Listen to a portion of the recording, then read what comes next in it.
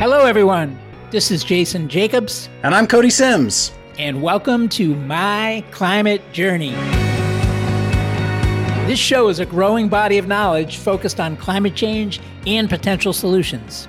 In this podcast, we traverse disciplines, industries, and opinions to better understand and make sense of the formidable problem of climate change and all the ways people like you and I can help. We appreciate you tuning in, sharing this episode, and if you feel like it, leaving us a review to help more people find out about us so they can figure out where they fit in addressing the problem of climate change.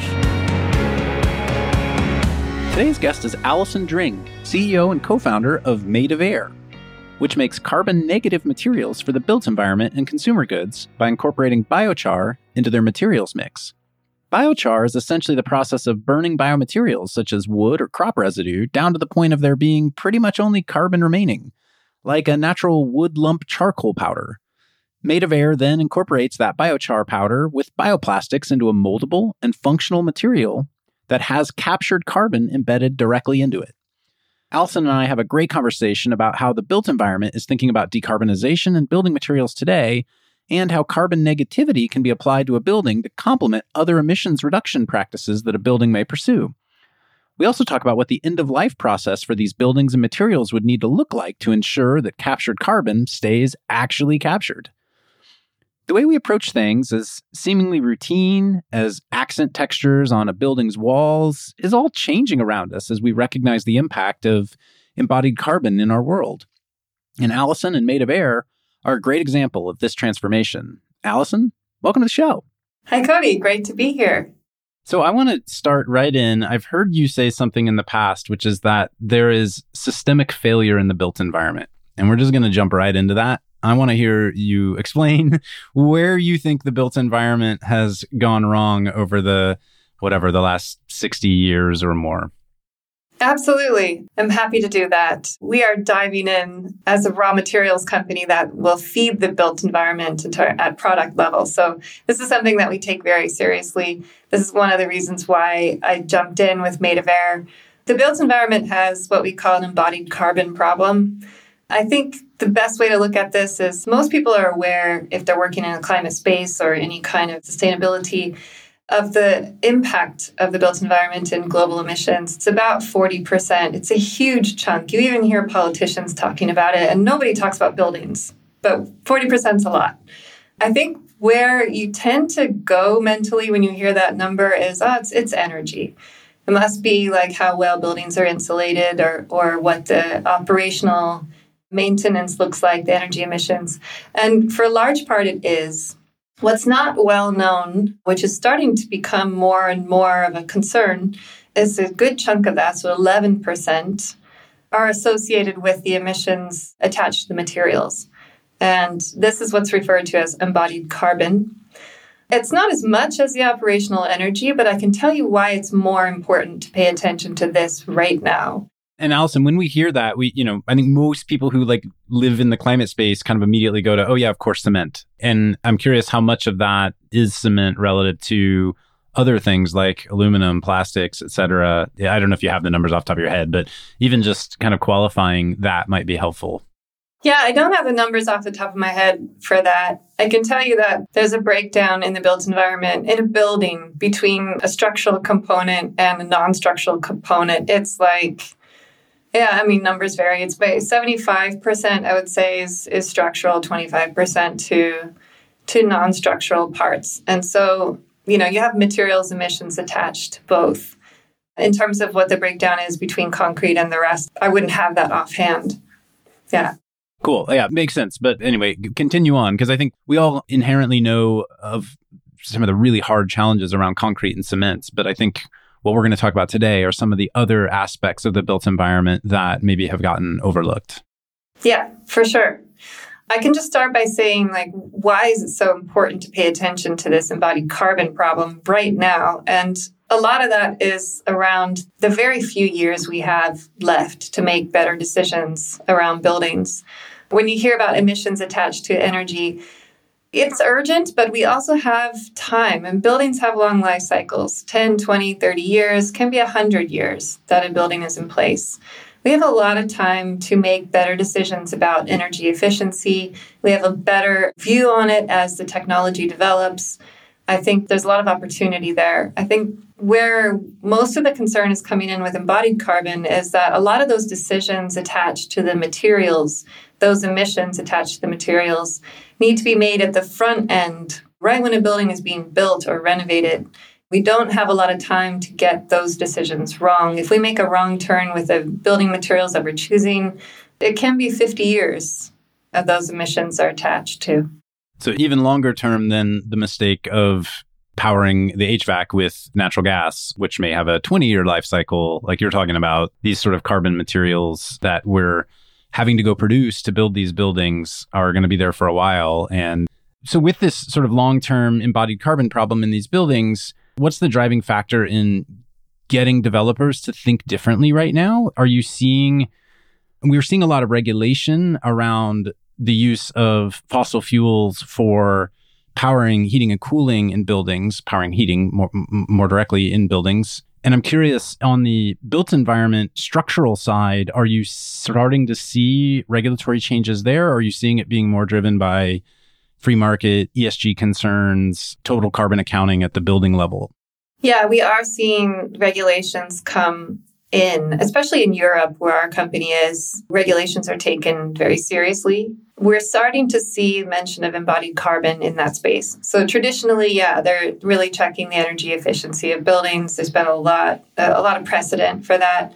I think what we're seeing in the last couple of years is at the EU Parliament level, at member states level, we're starting to see regulations check whole emissions of buildings, and embodied carbon is playing a big part. We check in regularly with very large architecture companies in Europe. Some of the top 10 global architecture companies a lot of them sit in London.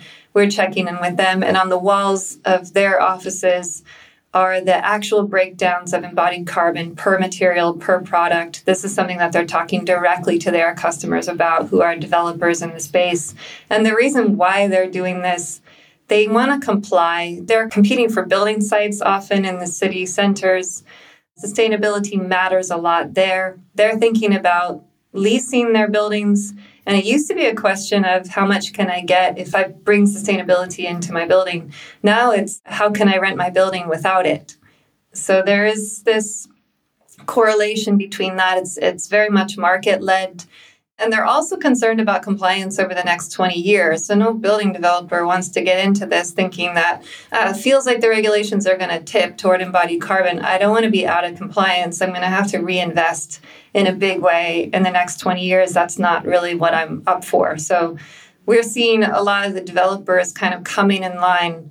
And there's a little bit of trophyism too. Like they want to see that these buildings that they're bringing to life are really standing for something. If they're going to be sustainable, they want to be sustainable at every level. And materials are a big part of that. Interesting. And starting in dense metro areas where real estate is highly competitive and you're trying to find every edge to make your building be more appealing, I guess, both to potential businesses that want to move in as well as to potential residents on the multifamily side. How in the world did you start thinking about this? You're an American in Berlin. Maybe walk us through your background in terms of how this became your focus. Yeah, well, I mean, I'm coming from the built environment. So in my career, I'm a trained architect. I lived many years. So yes, I'm American. I went to grad school in London. I came right out of that into the London architecture scene. I was always sitting a little outside of the profession. I can't say that I was ever a practicing architect. What I always imagined was that the built environment was a sum of parts, and these parts had different roles to play. The way I saw it when I was kind of leaving grad school was that the built environment, and I say that because it's not just about buildings, it is about the kind of how they're connected to each other, the urban landscape. What I was seeing was that we didn't have an architectural typology or any sort of built system that could respond to climate. And at the time, for me, one of the focuses that I took on was air pollution and thinking about why buildings weren't able to interact with this microclimate happening around them. So the beginnings of my career were really addressing at product level how buildings could better do that. And what it led me into was into manufacturing, really. It really pulled me onto the factory floor, where I started to see how products are made, how materials are sourced, what manufacturers could and could not do for sustainability. And I spent a lot of time questioning that. What we found out in those value chains behind those products was that materials were the real kingpin. When it comes to sustainability, there's only so much you can do at either end. Right in the middle, where materials are sourced, is really where we can have a big unlock, and also where our carbon budget can fall to pieces. And then how did you meet the rest of your team that helped you decide to, let's go build a company in this space? Yeah, so I've been working, my co-founder, Daniel Schwag, also comes from the built environment space. So we were already working on this way back when. So right out of grad school, we started working on building products that could do more for the climate, pairing them with climate technologies and bringing them to life. So we'd already had a history of being in the space, understanding what the needs were, really understanding what manufacturing looked like from the inside. And I think it was really born of that. We started working at material level. Right around this time, we started paying attention to carbon capture. So around 2008, 2010, all of us started hearing about CO2 as a resource. They used to be referred to as mega eco-engineers. I don't know if you remember that, but that was the title given to anyone thinking about globally what we could do. And there's sort of any crazy idea was acceptable. And one of those crazy ideas was biochar.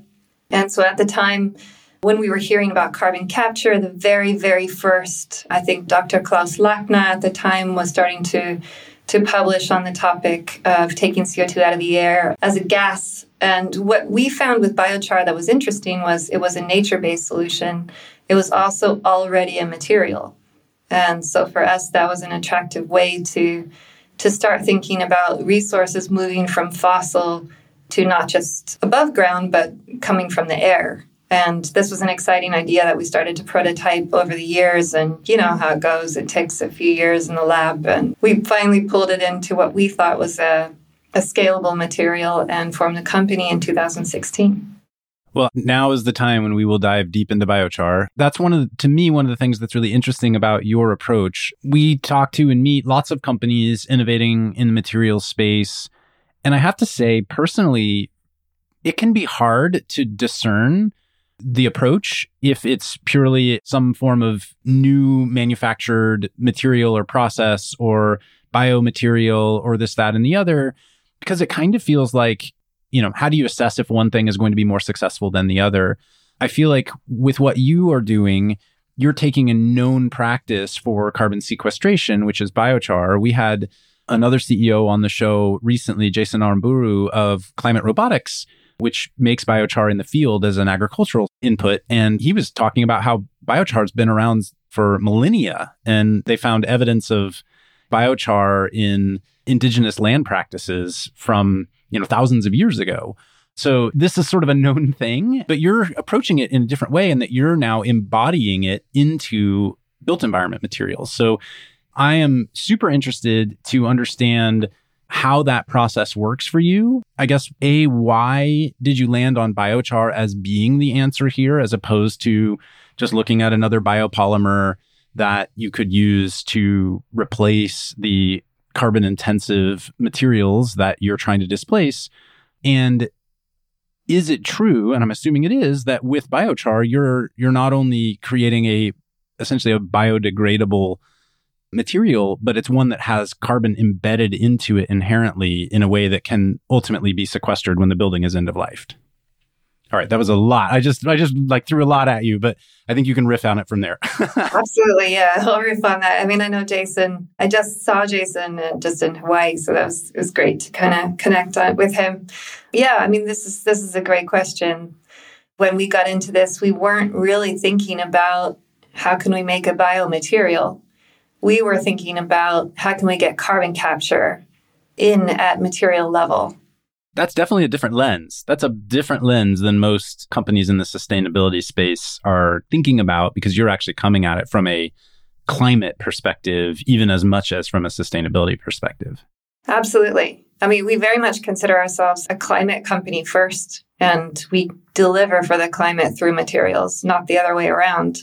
It's a great question. We never aimed to create a biomaterial. We thought about it in terms of we need to scale up rapidly this proven method of carbon sequestration, which is biochar. We need to look at methods to scale this up. And we were sitting on something that had intense demand for this kind of scale up. In the built environment, you can make one product and it is extreme volumes that happen on the product level on the other side. You make one panel and per project, you're selling 1,000 square meters of that panel. It's a different scale and the decision makers involved are few compared to other markets. So those decision makers need to be informed and they need to understand what the sustainability aspects can do for their building. And I think we saw a great opportunity to bring carbon sequestration into that conversation. It hadn't happened before. And this was always our aim, was to talk about carbon, not about biomaterials. And that's really why the company right now is focused on the functionalization of biochar. We use different polymers. We work with different binders. We're somewhat agnostic when it comes to that. We like to work with biopolymers. They have a great climate profile. But what we're really focusing on is functionalizing the biochar and finding pathways to get it into material compounds that manufacturers can use. So that's always been our push.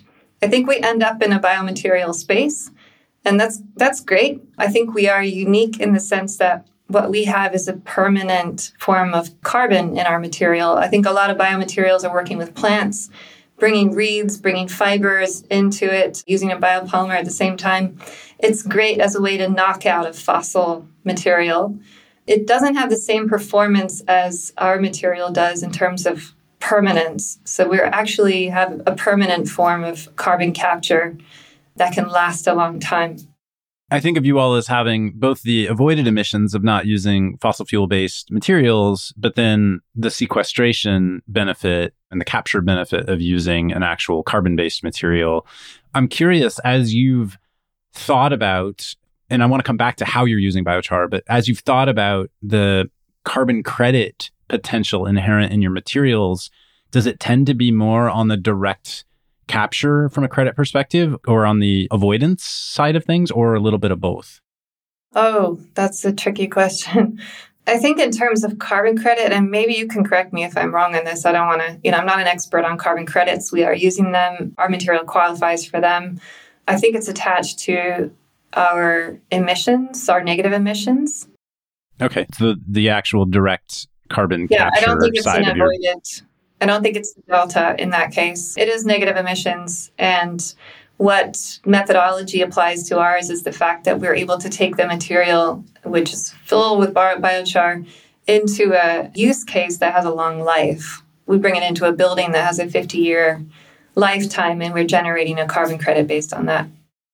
So in terms of how the Made of Air material is made, I assume are you doing the direct pyrolyzation of the biochar? You're producing the biochar yourselves in-house and then mixing it with some form of binder and basically turning that into a granule that somewhat works like a plastic? Is that kind of what your process looks like at the simplest level, I guess? That's it, yes. We work with char suppliers. We are somewhat char agnostic, so we're able to work with a lot of different types of biochar. We will produce on site from next year, but we do see that in order to scale this up, we need to work with other partners. There's a lot of biochar being produced here in Europe, so really just being able to focus our technology on the processing and bringing in biochar as big a scale as we can. And I assume there's some heat involved, obviously, in the pyrolyzation, but then also presumably in the sort of actual alchemy of mixing the biochar with the binder. Do you have a process for how you do that as well to ensure proper emissions management there? Yeah, in our production line, we'll take biochar is an exothermic reaction. So you're right, in the pyrolysis step, what we get is a heat explosion. This is not easy to explain always, but I like to use the campfire analogy. You don't need a lot of heat to start the fire. You just need the match, and then suddenly you have a heat explosion. It's the same thing in biochar. So we collect a lot of heat in that step, and we're able to take it through our production line. So every time we need heat, we're using it there. At the end of our production line, we do have an excess of heat, and this is great. So we are energy positive in our process. We can convert to electric and sell back to the grid. We can also sell the heat on to partners of manufacturers nearby that use heat. That surplus can go to them. We're going to take a short break right now so our partner Yin can share more about the MCJ membership option. Hey folks, Yin here, a partner at MCJ Collective. Want to take a quick minute to tell you about our MCJ membership community, which was born out of a collective thirst for peer-to-peer learning and doing that goes beyond just listening to the podcast. We started in 2019 and have since then grown to 2,000 members globally. Each week, we're inspired by people who join with differing backgrounds and perspectives. And while those perspectives are different, what we all share in common is a deep curiosity to learn and bias to action around ways to accelerate solutions to climate change. Some awesome initiatives have come out of the community. A number of founding teams have met, nonprofits have been established, a bunch of hiring has been done, many early-stage investments have been made, as well as ongoing events and programming like monthly Women in Climate meetups, idea jam sessions for early-stage founders, climate book club, art workshops, and more. So whether you've been in climate for a while or just embarking on your journey, having a community to support you is important. If you want to learn more, head over to mcjcollective.com and click on the Members tab at the top. Thanks, and enjoy the rest of the show. All right, back to the show. Talk about some of the use cases that the materials are then being fabricated into. Where's there been demand in the market? Yeah, I mean, we've had such an exciting period. We're working right now in trials with customers. We have everything you can think of, honestly. It behaves like a plastic. The material is a thermoplastic. So we've been working in injection molding lately, and we're working with some pretty exciting customers like H&M, for example. We're doing some trials with them across a lot of their accessories. So this has been really great. We've already delivered a project with them. We did a pair of sunglasses with them. So we've established a great relationship. The materials go into anything from like buttons on shirts to clasps on backpacks to all kinds of things like jewelry and sunglasses and apparel. That's something that we're looking at in injection molding. In the built environment, we are working on facades, a lot of panelization of materials. So facades is a natural first one for us. We think it's really great. We've already worked with Audi, for example, delivering the material as a facade panel for their dealerships. That's been really fun. We're using their design to do it. So it's kind of unique in that way. But we know that the material behaves very well. It has very good UV stability. It's very formable. It offers kind of a great face to a building. So that's really where we're starting. We have a great commercial partner in that our first commercial agreement is with a Dutch company here called Arctura. And we've had a great partnership with them so far in developing the material into a facade product that's going to be ready, I think, end of next year is where we're targeting that. But I mean, you can imagine, like, in terms of use cases, it's pretty dizzying as a materials company. We look at anything and everything. So in the built environment, you can think about, like, all the paneled applications around you, whether it's, like, the facades or the interior paneling, the ceilings, the floors, the doors, the kitchen cabinets, the closets, all of these sorts of things. So it's basically anything non-structural that's going to, or non-load bearing, I guess. Is that the right way to think about it? That's it. Yeah, non-load bearing, infill, fit outs, retail, that kind of thing. So very high emissions attached to those applications. A lot of times we're knocking out materials like aluminum, which has one of the worst climate profiles in the built environment. High pressure laminates that are using phenolic resins, we're able to replace that. So the impact is really high when you can take out those materials and replace them with a carbon negative one. Do you have any data on the sort of swing of tons of CO2 differential? Yeah, I can do it in per ton. If you're working with aluminum, you're generating 11 to 14 tons of CO2 per ton. Our material brings in negative 2 tons per ton of material. So that swing is, you can look at like a 16 ton of CO2 differential. When it comes to square meter, this is also interesting. A lot of the incumbent materials right now in facades are 100 to 200 kilos of CO2 per square meter. When it comes to ours, we're at negative 20. Wow. And just to kind of back up on all the different use cases, because we started the conversation by my line of questioning, focusing on the built environment, but you also obviously are serving other plastic-related use cases as well. You mentioned sunglasses as an example. How far down the product development cycle does Made of Air go in each of these different use cases? So is your job, hey, we deliver you some pellets and then you take them to your injection molder and do the thing? Or are you going more deeply into the manufacturing process? And I guess maybe to add kind of an additional layer to that question, do you see that changing as you continue to scale and move out of proof of concept land into, scale? Yeah, there's a lot of hand-holding in the beginning, both ways. We're learning a lot about our customers. They're learning a lot about us. We are brand new. We are not just a biomaterial that comes along. We're doing a very different thing for customers. When we work with big consumer brands, what we're actually helping with is Scope 3 emissions. It's not just about being more climate friendly. It's actually about delivering impact deep in their supply chains that are emissions that they're typically hard to abate. So we're not only having a how does this material fit the part conversation, but we're having a conversation about how do these emissions help you counteract emissions somewhere else in your supply chain. So we are constantly working very closely with those customers to do it. But that being said, as we grow, we will step back. There's a certain amount of work that we have to do to get the material to work in the part. But we are seeing that as we grow the applications, we're getting further back in the value chain. So right now we do deliver at granules. We do a lot in terms of helping companies to onboard the material. But as we scale up, especially in the built environment, our processing technology really focuses on biochar. So what we're really looking to do in the next 10 years is to take that technology and expand it. So while we're working in polymers right now, we would eventually sell the material as a filler. And that would be kind of the ingredient you can imagine it as like the decarbonizing agent of so many different kinds of materials. And that's really how we see the future of our product development is in not just working in polymers, but we can work with all kinds of compounds. So we can bring biochar, this kind of carbon from the atmosphere. We can bring it right into the building at all levels. So we wouldn't just be limited to the non-structural applications. We would look at steel and concrete and everything else that's going that way. So Made of Air is focused on that technology, the decarbonization aspect of it. And I suppose biochar has an inherent known carbon credit associated with it. How do you ultimately prioritize which projects you work with in terms of what their climate goals are? Yeah, I mean, we're working with first movers right now. These are companies that are focused on their supply chains and those emissions. So that's one way that we qualify. How serious do they take this problem? How urgent is this problem in their view?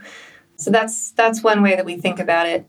We're also thinking about the parts. So we don't want to have parts that are overly complex for us to achieve mechanically. We are still, of course, developing our product. So we tend to work with parts that we think we can hit quite easily, and whether it's injection molding or whether it's making panels in the built environment, that's something we look for. We're also thinking about scalability within one customer. So, if they're working with big portfolios, if they're in the built environment and they're already working on a lot of projects, they have a lot of products that are different that we can work into, that tends to kind of lower the barriers there too.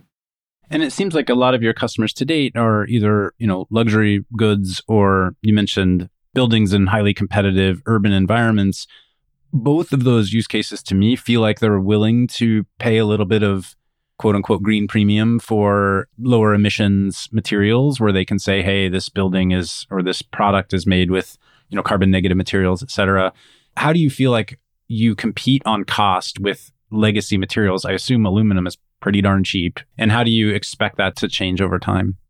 Yeah, that's the green premium question. This is a difficult one. Of course, like the way that we're starting out, our price is higher than a fossil plastic. We are coming in a little bit higher than a lot of the incumbent materials in the built environment, like phenolic resin, composites, aluminum, this sort of thing.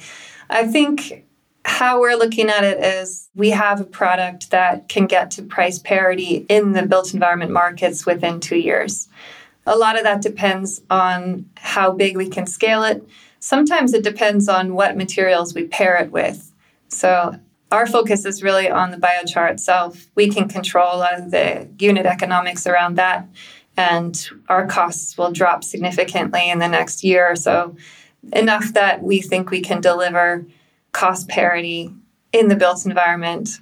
And the great thing is, in doing that, we're delivering negative emissions at no extra cost to the building owner. So this is really where we know that those economics are, the green premium is just too hard for people to pay. And what we have is a material that can deliver negative emissions to a building without extra costs. So we don't have a green premium on our product within the next 2 years.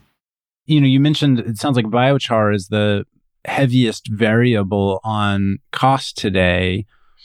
Is that because there hasn't been yet a heavy amount of demand on the biochar side, and you believe as you create demand, you will increase production, which will inherently, presumably, lower cost? Is that the basics of the unit economics there on the biochar side? That's it. There's a growing biochar market, and it's so exciting to see this. The carbon credit industry has certainly played a role in that. So we're seeing an explosion of biochar companies because there's a great business model in that.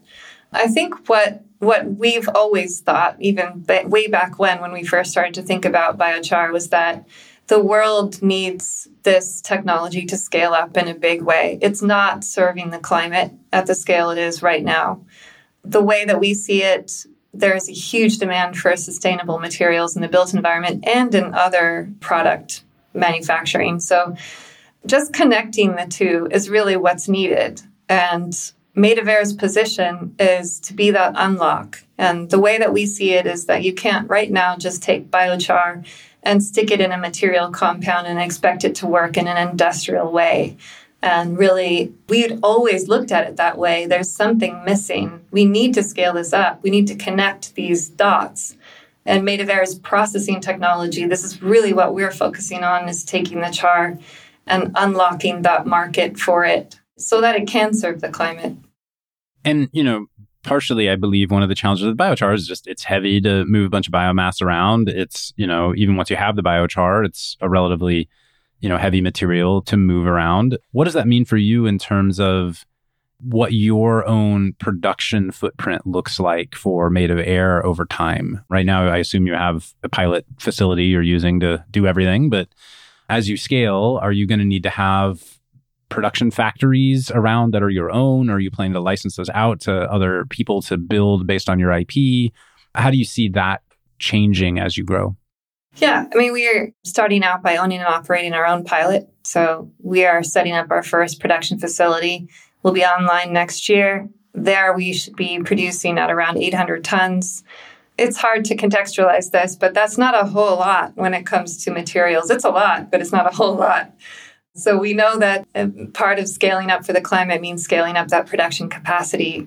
We are not a company that's going to go around owning and operating factories around the world. We are a technology company. So the way we're looking at it is we need to get a lot of joined up partners working on the biomass side. And we are in conversations right now with some exciting companies that are doing just that. They're usually in wood waste. They're producing biochar themselves, or they're thinking about it. And they don't quite know how to valorize that waste stream. Even if they're producing biochar, they're not sure what to do with it. So where we come in is offering them a licensed technology, a bunch of equipment that can plug into that process, that can take the biochar that they're producing and turn it into a functionalized biochar that becomes a material filler that we can go around then and purchase and bring into our process. And I think that's really how we see expanding. We'll have capacity on our own site to do that at about 5,000 tons a year, which is a great jump for us. But we'd like to make a much, much bigger jump in terms of the climate. So that's something that we're aiming toward 2030, is to really expand with partners across Europe and across the globe. And then, get to this point where you're generating tens of thousands of tons of new material each year, which is great. One of the questions that I think any carbon capture or carbon to value product gets is, okay, so then this stuff goes in a building. Well, we know the building's not going to be there for 500 years. It eventually gets knocked down. Does the carbon get re-released at that point? What does end of life look like with Made of Air? And are there agreements that you enter into with the buildings or other sunglasses? A little harder to enter into agreement with every consumer who buys a pair of sunglasses, but agreements you enter into with the product manufacturers around what's going to happen to this stuff when it finally is ready to no longer be of use. Yeah, that's very top of mind for us. And so really a technology angle that we take on it, end of life. We're writing a white paper on this topic exactly right now. The thing is, we have several options. We have a fully circular material. This is something that when it comes to consumer products, it's maybe more relevant, but we have a material that you can mechanically grind down and reform. It has many cycles. This is a material that we can keep in circulation if we need to. But we also have other options. We can take it through chemical or pyrolysis recycling. In either of those steps, we can separate the biochar from the polymer binders. We can repolymerize the polymers, keep them in circulation, put them to use in other ways. We can also reuse the biochar. That's interesting. It even has different properties, perhaps, at that point that could be interesting for future use. But what I find personally the most exciting about this is to be able to take that char at the real end of life and retire it to the ground. And when we do that, we have true carbon sequestration. We have the end of the carbon cycle, which started 150 years ago. That is the true end of life for me and for all of us. So I think that's a really important point to make. This is the target that we have at Made of Air, is to take that carbon out of the atmosphere and get it back in the ground while putting it to work in between. And I think this point doesn't just involve Made of Air. As you are alluding to, this is a bigger thing. How do we get the building owner and the whole custodial chain of building owners to understand that this is a material that needs to go back in the ground? Right now, there are incentives in place. So one of the ways that we're looking at is carbon credits. We can sell a carbon credit along with the material that goes into a building product that gets sold to a building owner. And that building owner, while they're watching their assets depreciate on a balance sheet, for example, they have an asset attached to a material on that building that's going to appreciate over time. One of the things that will cause a big jump in the appreciation is if they can secure the end of life, at the true end of life of the building. So if they were to take that material off the building, demount it, put it through one of these recycling steps, or even just landfill it. If it's a biomaterial, it can go straight in a landfill. And in that case, in either of those cases, they would cash in on a bigger carbon credit there. So the thing that you somehow need to get them to agree or recognize or financially avoid doing is, frankly, just burning it. Like, as long as they don't do that, or they don't just let it sit above ground and eventually re-release. I guess biochar wouldn't re-release carbon into the atmosphere from the ground, would it? You just don't want to burn it. You don't want to burn it. No, that's what we would want to avoid. And I think in a lot of those cases, in any of those cases, the great thing about putting it in a building is you have time to think about it. We have, once you get it in a building, you've got at least 10 years to think about what the end of life looks like. And there's a lot of companies doing great stuff in digital twins right now. So I think the understanding of the value of those materials has really changed, and it's going to change a lot more. And there's precedent, right? Bricks get reused, et cetera. There are parts of the built environment that have been reused many times before. In many cases, it feels like we've lost those practices in how we build buildings today. So it's almost, some of that might be going back to 100-year-old reuse practices around building materials. Absolutely. Yeah, there's a lot going on in that space. Finally, I just want to obviously touch on how you see growing the business from a financial perspective. Do you see this being a business that you will, grow through multiple rounds of venture capital? Do you see this being a business that you take in capital to get to a certain amount of scale, and then beyond that, it becomes a project finance supported business as you build out different pilot facilities? Or do you think that there's not even a huge capital infusion need here? I'm just interested in how you see the footprint of the business growing and what finances that. Yeah, we're definitely capitalizing through equity right now, and that's really how we see the next stage as well. This is a way to get us launched. We are thinking about how our technology gets operationalized in the next 2 years. This is really our target, is to start building the equipment chains that our production partners would need to be able to expand capacity. So that's some of the target is about bringing all that exciting technology into tangible stuff, a plug-in of sorts, a kind of container that biomass companies can use to work with their biochar. So that is capital intensive. That's still something that we're working on with equity. At the end of this process, as we scale up our production, we would have a cash flow positive business. And that's exciting. Like, that's worth doing. But we don't want to stop there. Obviously, we want to keep going. And a lot of this is capital intensive stuff. So project finance is certainly part of it. I can't say whether we're going to go that route or go the equity route and keep doing kind of fundraising rounds yet, but I think there's so many exciting business models to explore from it. And, one thing for folks who want to stay in touch with what you're doing, I noticed you just started publishing a quarterly video update on your blog. I'm super curious, what sort of prompted that. I was watching that as I was, prepping for our chat today. I thought it was pretty cool and a unique way to kind of hear directly from the CEO on what's going on.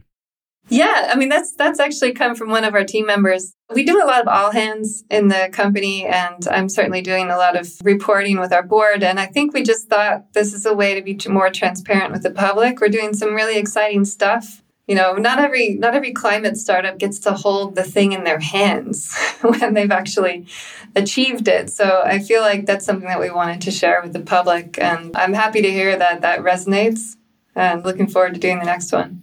I mean, we're all in this learning journey together. So I think, the more you're sharing what you're learning as you grow, the more it informs other entrepreneurs who are pursuing all sorts of different projects in and around this space. Allison, what else should I have asked you today that I didn't ask? Where, I guess listeners who are interested in helping, what should they do? Where do you need help today, both internally and externally? What else should I have talked about with you? There's probably so many exciting topics around what we're doing. What's been exciting is working with great companies, as I mentioned, like first movers that are thinking about their emissions and their supply chains. So we are always looking for exciting use cases. That's something that we have a lot of material to trial. We love putting materials into trials. And so if there's anyone out there that's thinking about the product that they have, either they're working on it or they're looking at it right now and thinking this could use a really great material, please get in touch with us, because we are open and willing to work with companies on a lot of different product applications. That's one way that I think, that's one way that you could help, or that we could help.